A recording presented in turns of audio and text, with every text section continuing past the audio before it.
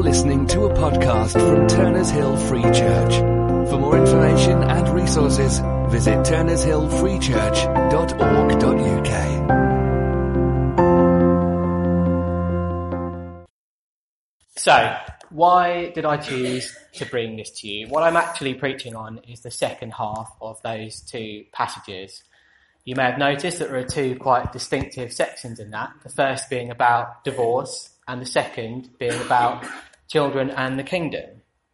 When I first started planning this sermon, I was quite intent to talk about divorce.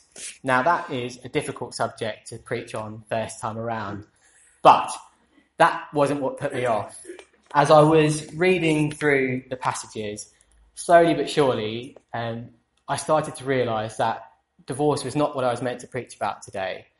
That children and the kingdom was what I was going to preach about today. And the reason why that is because I started last week with, as I was leading, I brought Grace up to the front, you might remember, and endorsed the children's workers out the back and all the work that they do. That combined with the fact that actually we've been talking a lot about children recently, mainly because Mark seems to have a bee in his bonnet about it, as does Jesus. So I thought, with those two things combined, why should I not do it this week? So what I'm bringing to you is verses 13 to 16. Just as a separate point as well, as I was preparing the sermon, as you might expect, it started out all right. Yesterday evening, as I was finishing up, I started to feel quite ill. Just sort of a bit coldy, flu-y, generally a bit under the weather. You know, the start of something you're about to get. So Hannah prayed for me and basically said, this is not acceptable. You're due to preach tomorrow. God can heal you of this and you will preach tomorrow. I prayed much the same thing because I was slightly concerned that perhaps this was God's way of telling me that I shouldn't be preaching tomorrow. So what I said was, if you want me to preach on this, then I will be well tomorrow. I'll feel fine. And here I am feeling fine. Yeah, that is amazing, isn't it? So that I consider to be an endorsement of what I'm about to say. So all those things combined, I feel pretty confident about what I'm about to bring you. So let's crack on then. The context of this verse, just to be a bit of a whistle stop of where this verse sits in regard to what we've gone over before and perhaps what will follow. So Jesus has just entered Judea and began to teach, as he regularly did, just moving from one place to the other teaching. So this is a switch from the private discussions with the disciples that we've just had into something a lot more public.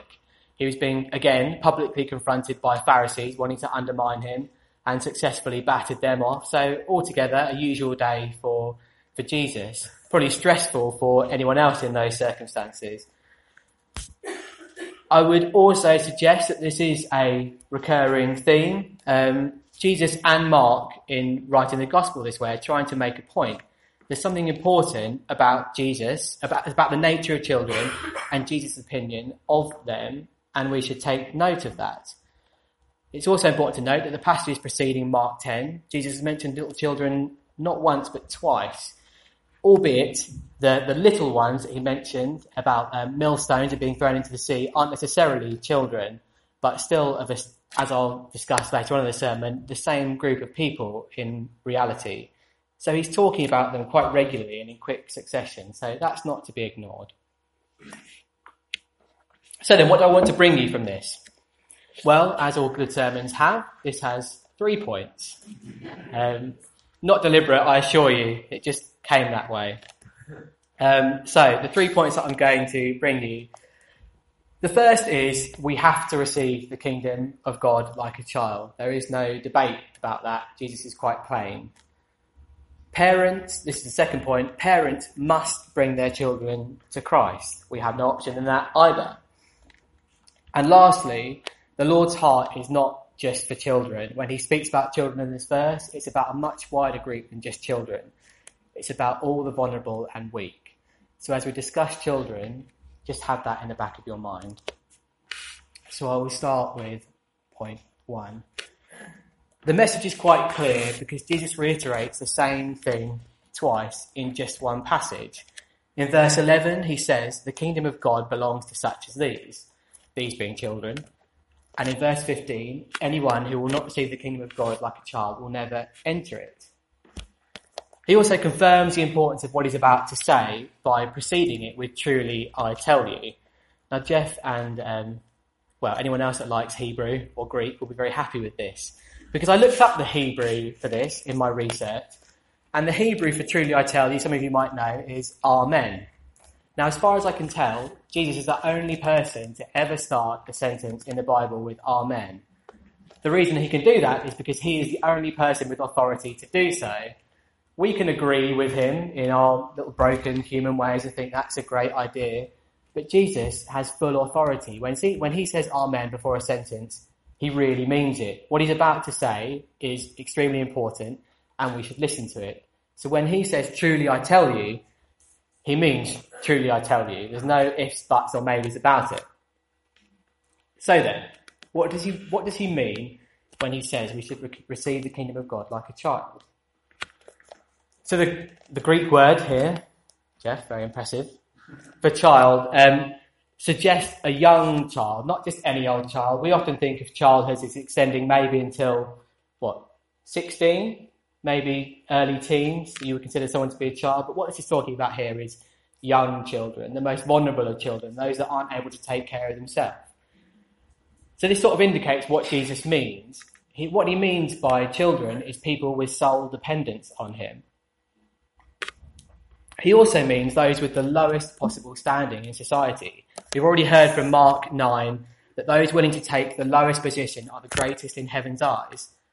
A young child is destitute of ambition, pride and arrogance.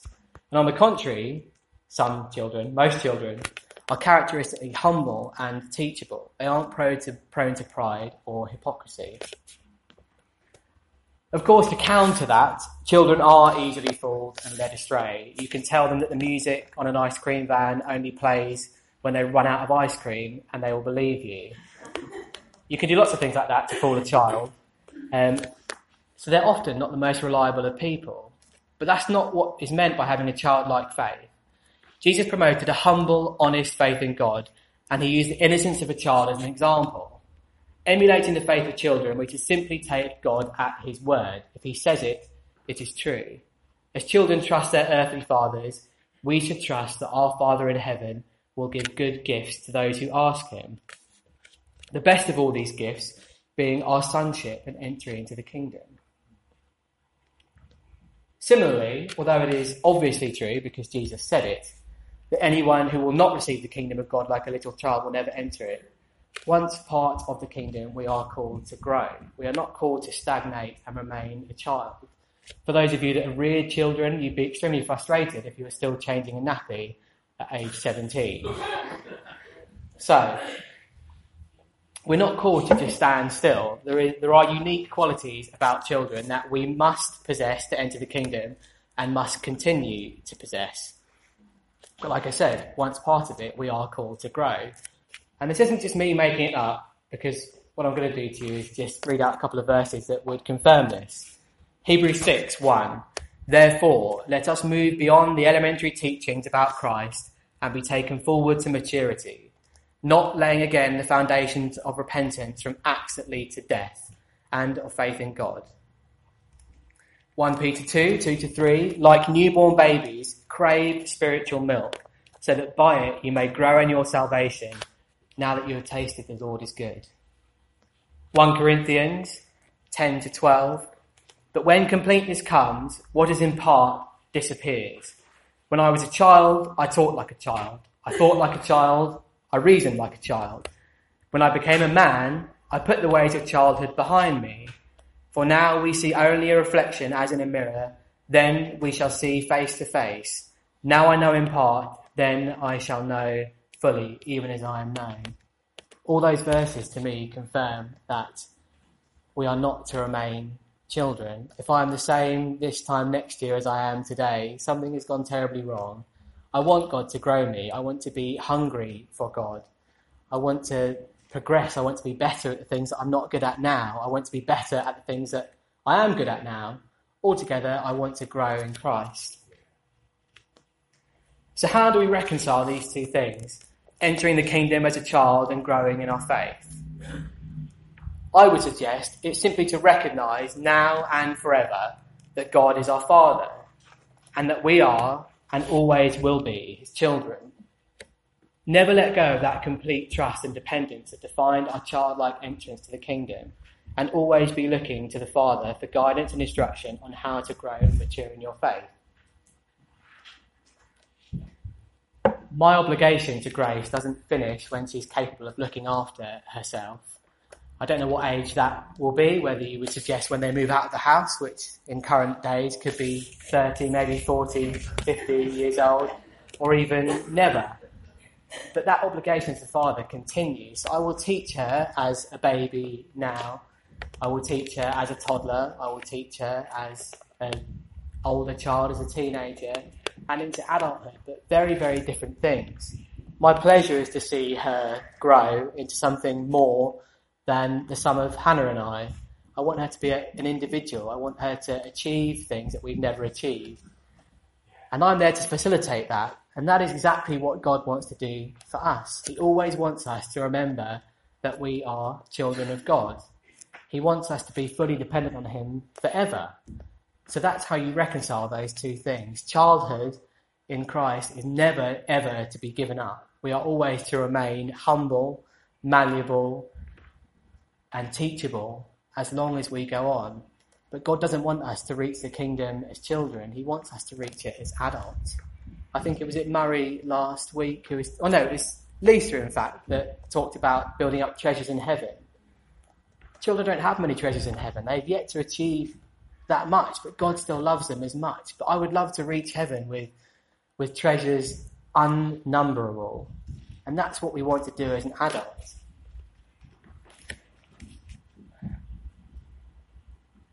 My next challenge, and perhaps this is the most difficult one really, because I'm talking to myself as much as I am to you. This challenge is particularly for parents, of which I am one now. So I say this as someone convicted as much as you will be convicted by what I'm about to say, and I don't bring it lightly. But the second point, parents must, and I've got must in capitals on my sheet just because I think it's that essential, bring their children to Jesus. In this passage, it was the disciples that were preventing children from coming to Christ. In our setting, it's often parents that will prevent children coming to Christ. Not in the same way, not by standing in their way or putting them away, but in the way that we act and what we do. Often as parents, we can be the ones responsible for holding back our children. And we need to guard against that, because Jesus isn't messing about with this. It's not unknown for him to show his displeasure with Pharisees or to get angry at crooked salesmen and turn over tables outside the temple.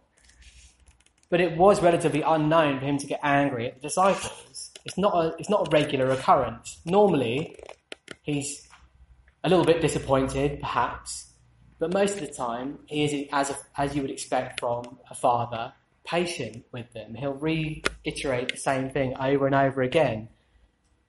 But on this occasion, he didn't. It says that he was indignant. He wasn't mildly put out or annoyed. He was indignant. This should tell you how seriously he is taking what he's saying. He doesn't want to just rebuke them gently. He wants to show them that what they're doing is damaging. Now, the reason he was probably so annoyed is because, as I mentioned at the start, he'd only just got over telling them that they aren't the greatest in the kingdom and that children or childlike people are. He'd only just done that, according to Mark's version of events. So fresh in their minds, they've just been rebuked gently already for having a debate about when Jesus dies, which of us is going to be the greatest, which is an insult anyway. He gently instructs them, saying, none of you will be the greatest unless you are more like a child. So fresh off the back of that, they again decide to stop children coming to Jesus. So they know very well that Jesus has a heart for children and that they are not to stop children coming to Jesus, and yet they get in the way. Also, more importantly, the reason why he's annoyed is because he loves children. He's not just annoyed at the disciples, he loves children, and they have prevented the children from coming to them. His heart broke for them. He wanted to know them at that point. He didn't want to wait until they were adult, until they could contribute something to him, until they were of value. He wanted to know them then. There is no reason for delay in coming to know Christ. Albeit you may not understand it as a child as well as perhaps in adulthood, but that is no obstacle to you coming to know Jesus. And what the disciples were doing is delaying these little ones coming to know him, which if we consider that we are not just saved so we can go to heaven, that we are actually blessed in the time that we spend on this earth, what you're denying people is an incredible gift that they can have while they're alive.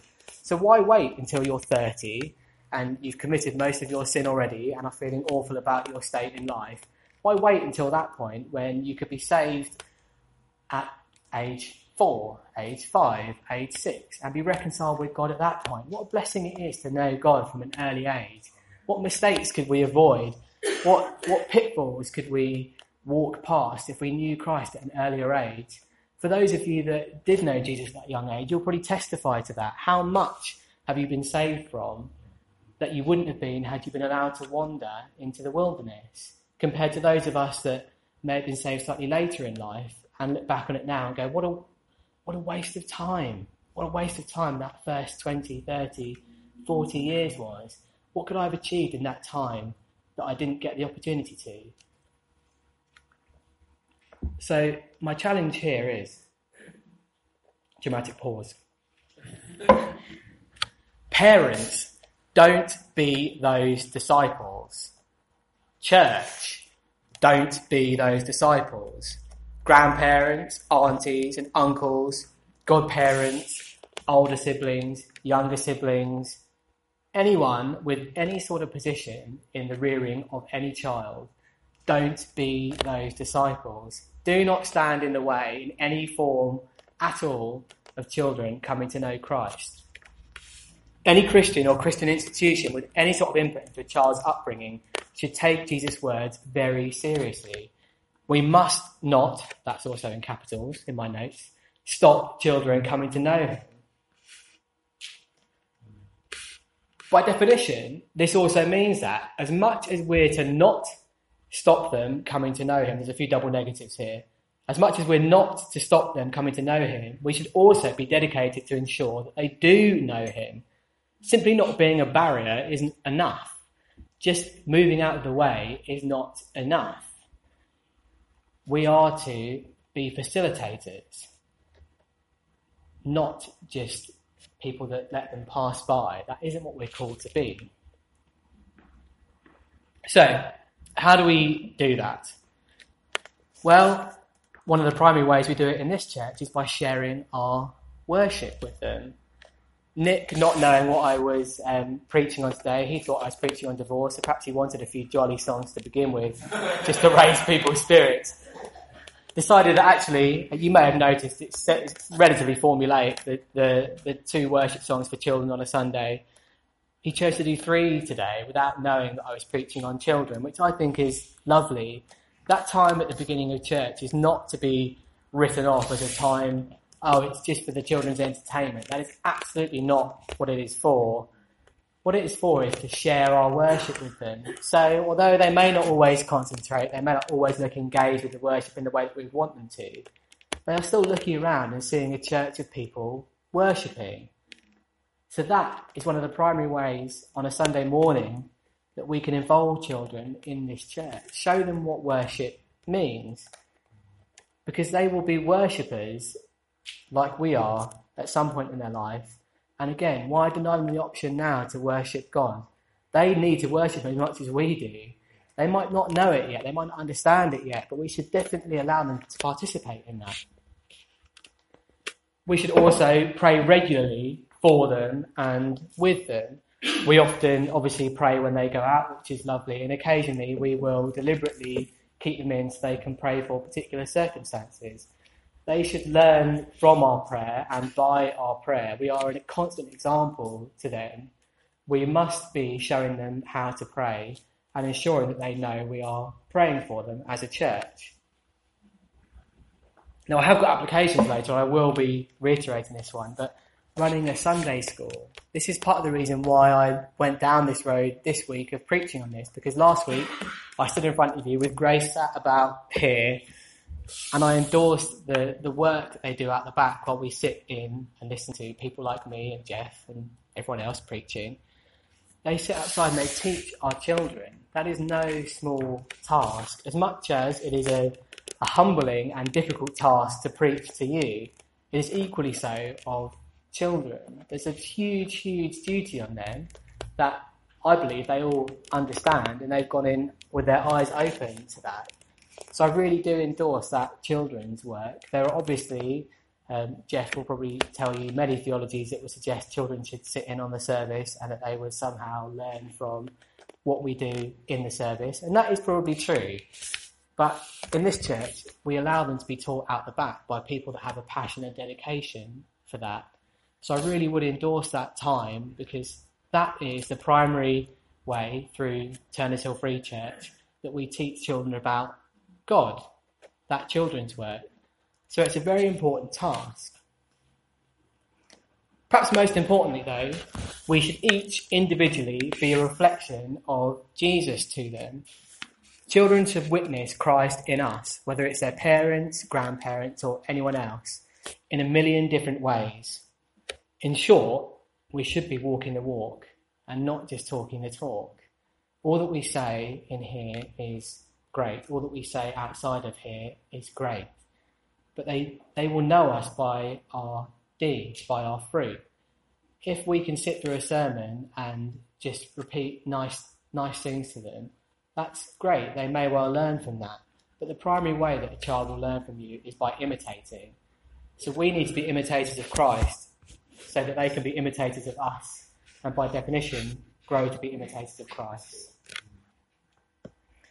And God's message on this has not changed from Old to New Testament either. Not that you would expect it to, because God doesn't change.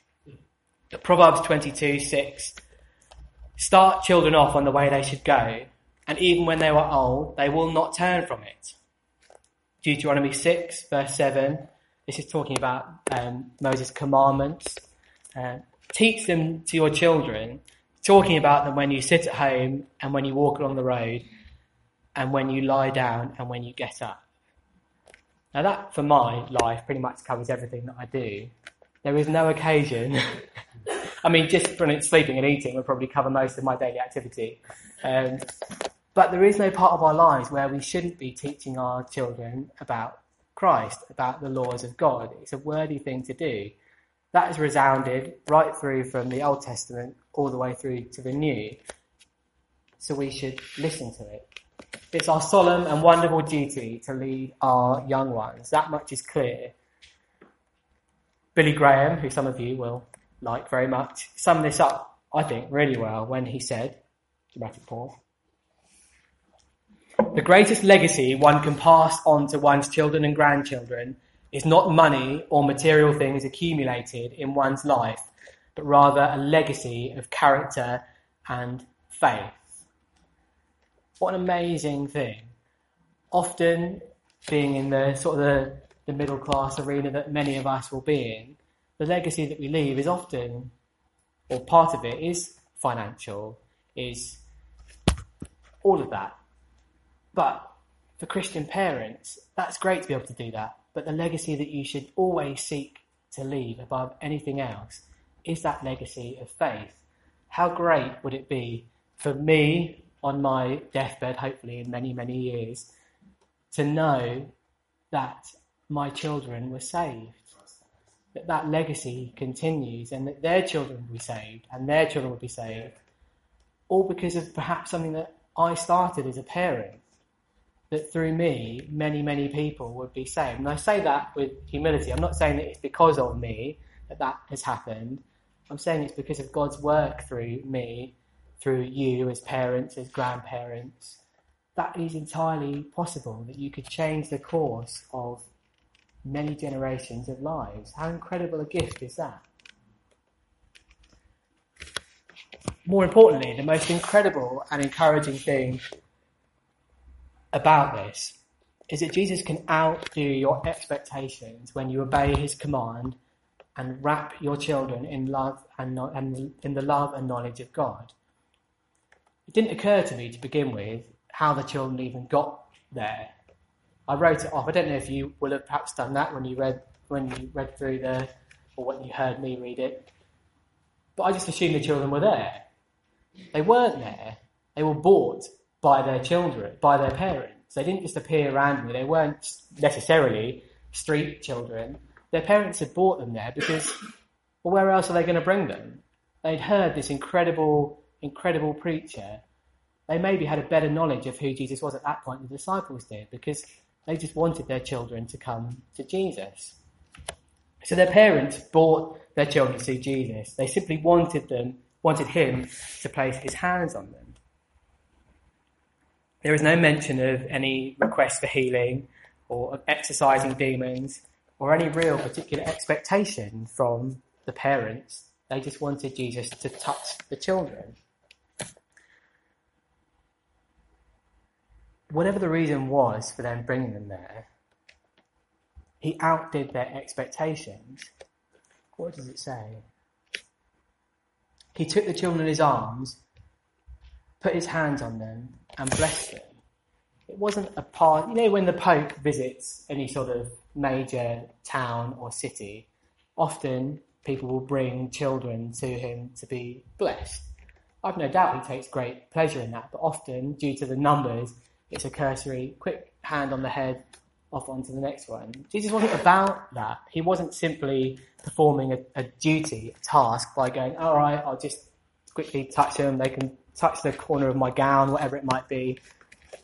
He sat down with them, he embraced them, and he blessed them, which is no small thing. Jesus was busy. We hear in Mark, he's moving from town to town, preaching, getting attacked by Pharisees, getting challenged all the time. He's got stupid disciples that keep asking him stupid questions. He's got more than enough to deal with. And yet, he sits down and he makes time for children. He embraces them. Picture that. The author of creation, the Son of God, sitting down, just cuddling a child because he loves them. So please don't let us miss out on helping our young ones to know Jesus. He can do it all without us, and he does often do it all without us. But his delight, his love, is in us participating with him. And what an honour it is to be part of that, as I've already said. What an honour it is to bring our children to the knowledge and love of Christ. And to see them grow from children into God-fearing, God-loving men and women. What a blessing that is. Lastly then, and this I think is a whole sermon on its own, so I thought, well, I could do one or two things. I could probably preach for an hour and a half and cover it all off, or I could just do a quick cursory check on it. So I've gone for the cursory look. The Lord's heart is for the children, but it is also for all those who are vulnerable and weak. Although I wanted to specifically bring out God's particular command regarding children, I believe Jesus is also speaking about a bigger group than children in this passage. In Jesus' time, and probably actually, to our shame, up until the mid-20th century, children remained one of the lowest classes in society. They had no rights, they had nothing to offer society, they were a burden until they could work, which back in the Victorian ages probably would have been about 5 anyway. But they were essentially useless to society. Childhood was a privilege of the rich and wealthy. And even they didn't want to look after their children. They simply sent them off somewhere else so someone else could raise them. So children were really not well considered. So when Jesus talks about children, he could equally be talking about any vulnerable, oppressed or overlooked group of people on the fringe of society with no rights and no one caring for them. In our own society, this could be the poor, the infirm, the mentally ill, the drug addicts, basically a huge number of people. And all that I said about bringing children to the love and knowledge of Christ remains true too of this group. We are not to prevent anyone coming to know Jesus Christ. That's not our job. The occasion of Jesus welcoming children is equally matched by him healing lepers, again, outcasts, speaking to the woman at the well, an outcast, eating with tax collectors, although they did it themselves, outcasts, having his feet washed by Mary, who may or may not have been a prostitute, an outcast, amongst many, many other examples. He was constantly looking for those that people would ignore. That being the case, I want to make it clear that we are equally obligated to not be an obstacle to those most vulnerable people coming to Jesus.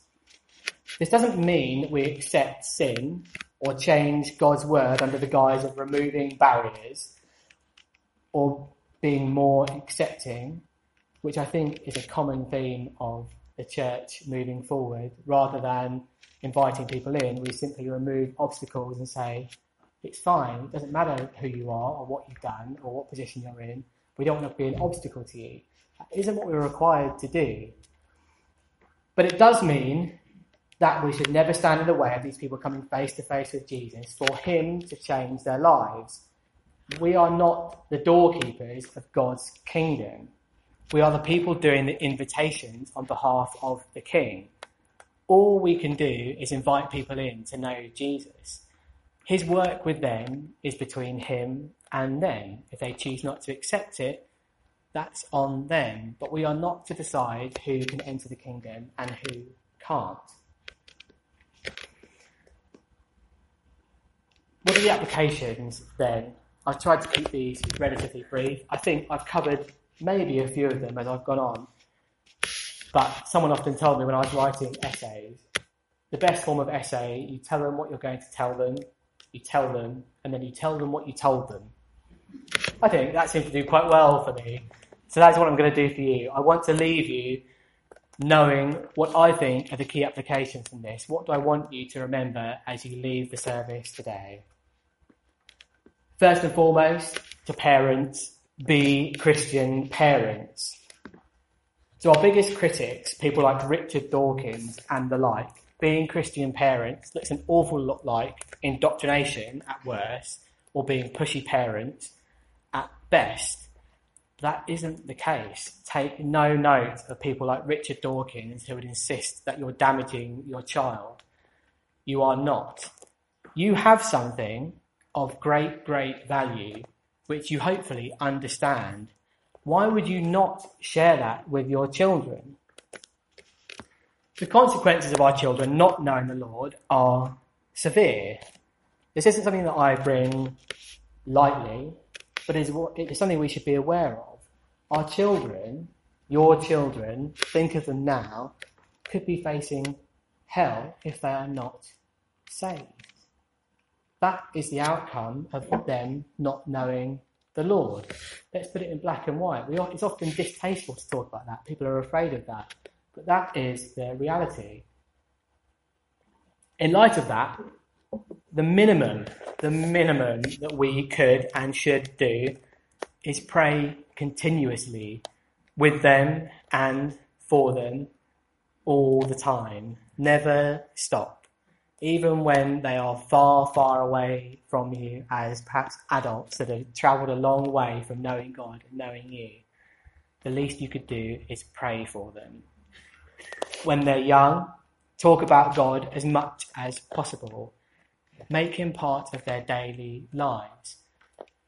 One of the most encouraging talks I've had on this topic was by Steve and Esther Uppel. You may remember them. They did a talk at Life in the Spirit, and maybe I can try and find it for you if you'd like to hear it, but I'm not going to reiterate it. But they essentially just shared with everyone at Life in the Spirit how they go about their lives sharing God with their children. And they did an awful lot. It was a real challenge because they had meals with them. They asked at the end of every day, what have you done that would displease God? What can we pray for you about and for? It was a really, really challenging talk. And it wasn't them going, we've got it all stitched up, we've got it right, anything less than this is wrong. They were just putting forward an example of godly parentage. Now that will apply differently to each one of us based on our availability. Steve and Esther happen to work a lot from home and have a lot of free time in the evening, so they have that opportunity. But we should make every opportunity, where possible, to talk about God with our children. Bring them to church. You have a family here that can support you in your areas of weakness. If you're not great with teaching your children, well, we have teachers out the back that can do that. I'm not saying that that is your option to shirk responsibilities. Absolutely not. But we are ultimately a family. We all have a certain amount of accountability for each other's children. We should all be teaching one another's children. That may look slightly different depending on the circumstances. I don't suggest for a second that you start chastising people's children behind their parents' back. But we all have a duty to identify areas that we can teach and lead our children in. So bring them to church, because it's the best place for them. It may not be perfect, but it's the best thing that we have. They need to know that this is a place where God meets us. And if they never come, they'll never know. So bring them to church. Just along those lines as well, I said earlier that I'm a relatively new parent. Making up words like Jeff now. That's Greek for parent. I'm a relatively new parent, so I have not much experience in this area, but I would love to pray for any parents or grandparents or anyone with any childcare responsibilities that feels the weight of this message. It's no easy task to look after children, to teach them about God and raise them knowing God. It's probably the biggest task that you'd ever possibly have, which is why God sets up marriage, to try and put some form of support network in that you can do it as a couple rather than just going it alone. Everything God has set up is to try and help us raise children.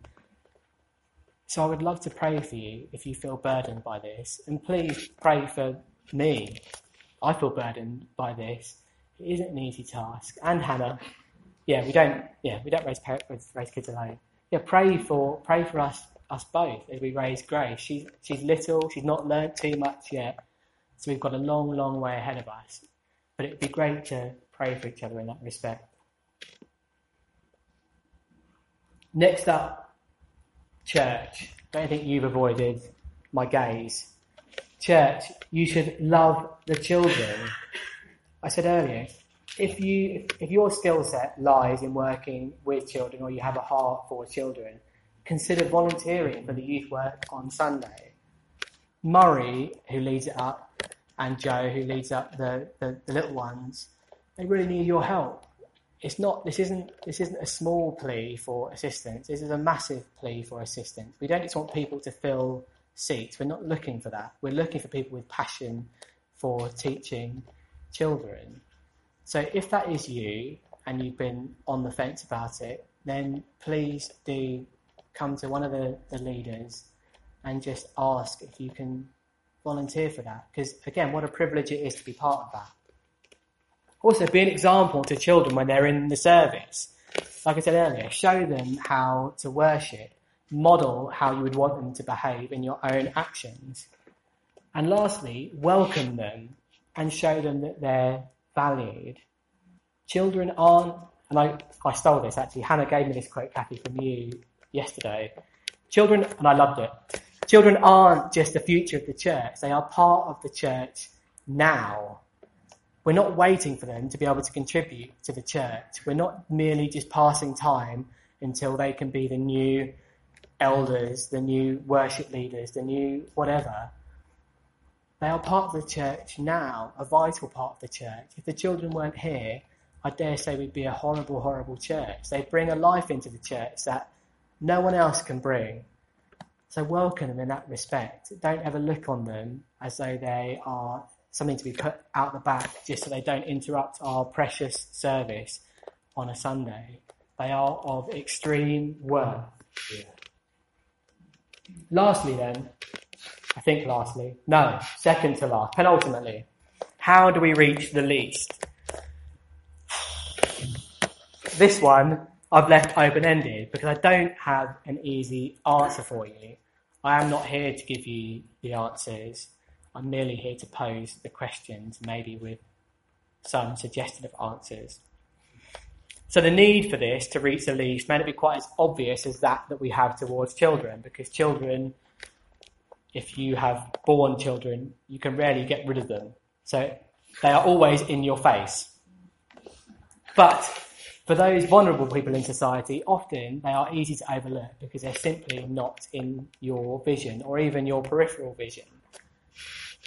We live in a primarily middle-class area, but don't for a second think that means that these people aren't there. They're just hidden in a veil of middle-classness. They are not there. Just look out for them. So the first possible application then is walk around with your eyes open, seeking God's guidance. If we're brave enough to walk around with our eyes open to these people and to seek them out, just as Jesus would, we will find them. And when we do, and this is the application, be prepared to exercise a huge, monumental, miraculous amount of grace when these people enter your lives or the church. Jesus wouldn't simply abandon people because they're difficult to deal with or they don't conform to how he would want them to behave. He would pursue them to the ends of the earth. We in our weak and broken natures will often discard people quite quickly when they prove to be too difficult to deal with. We absolutely should not be doing that. We should be seeking grace and guidance all the more when we find it difficult to deal with those people. Also, visit the sick and infirm. They are part of the body and should never be forgotten or overlooked simply because they can't meet the service on a Sunday. We have a lot of people in this church that are unable to make the service, and it is our God-given obligation to go and visit them and show them that they are still part of the body of Christ. They are not to be forgotten. So if that is a task, although I believe it is for everyone to do, if that's something you feel particularly gifted to do, then put yourself forward. Be that person that will always go out and visit the sick and infirm, because we cannot afford to ignore them. And in case you want that duty reinforced, we had the privilege of going to Pete and Jackie's on Sunday as an eldership meeting, and they brought to us, I think it was Matthew 25, and that sat with me all week. And Nick raised it again this morning when I was going over my sermon, and I didn't have this in. It mulled through my brain. I didn't have it in the sermon until this morning when I quickly put it in, but this sums up our duty. Then the king will reply, "Truly I tell you, whatever you did for one of the least of these brothers and sisters of mine, you did for me." There's a lot that precedes that, a lot of duties, but that pretty much sums it up. Look for the least, help the least, because in that person is Jesus Christ himself, and he is asking for you to help. Lastly then,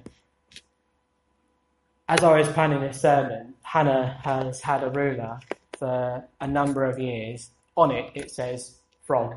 It's got a little frog on it.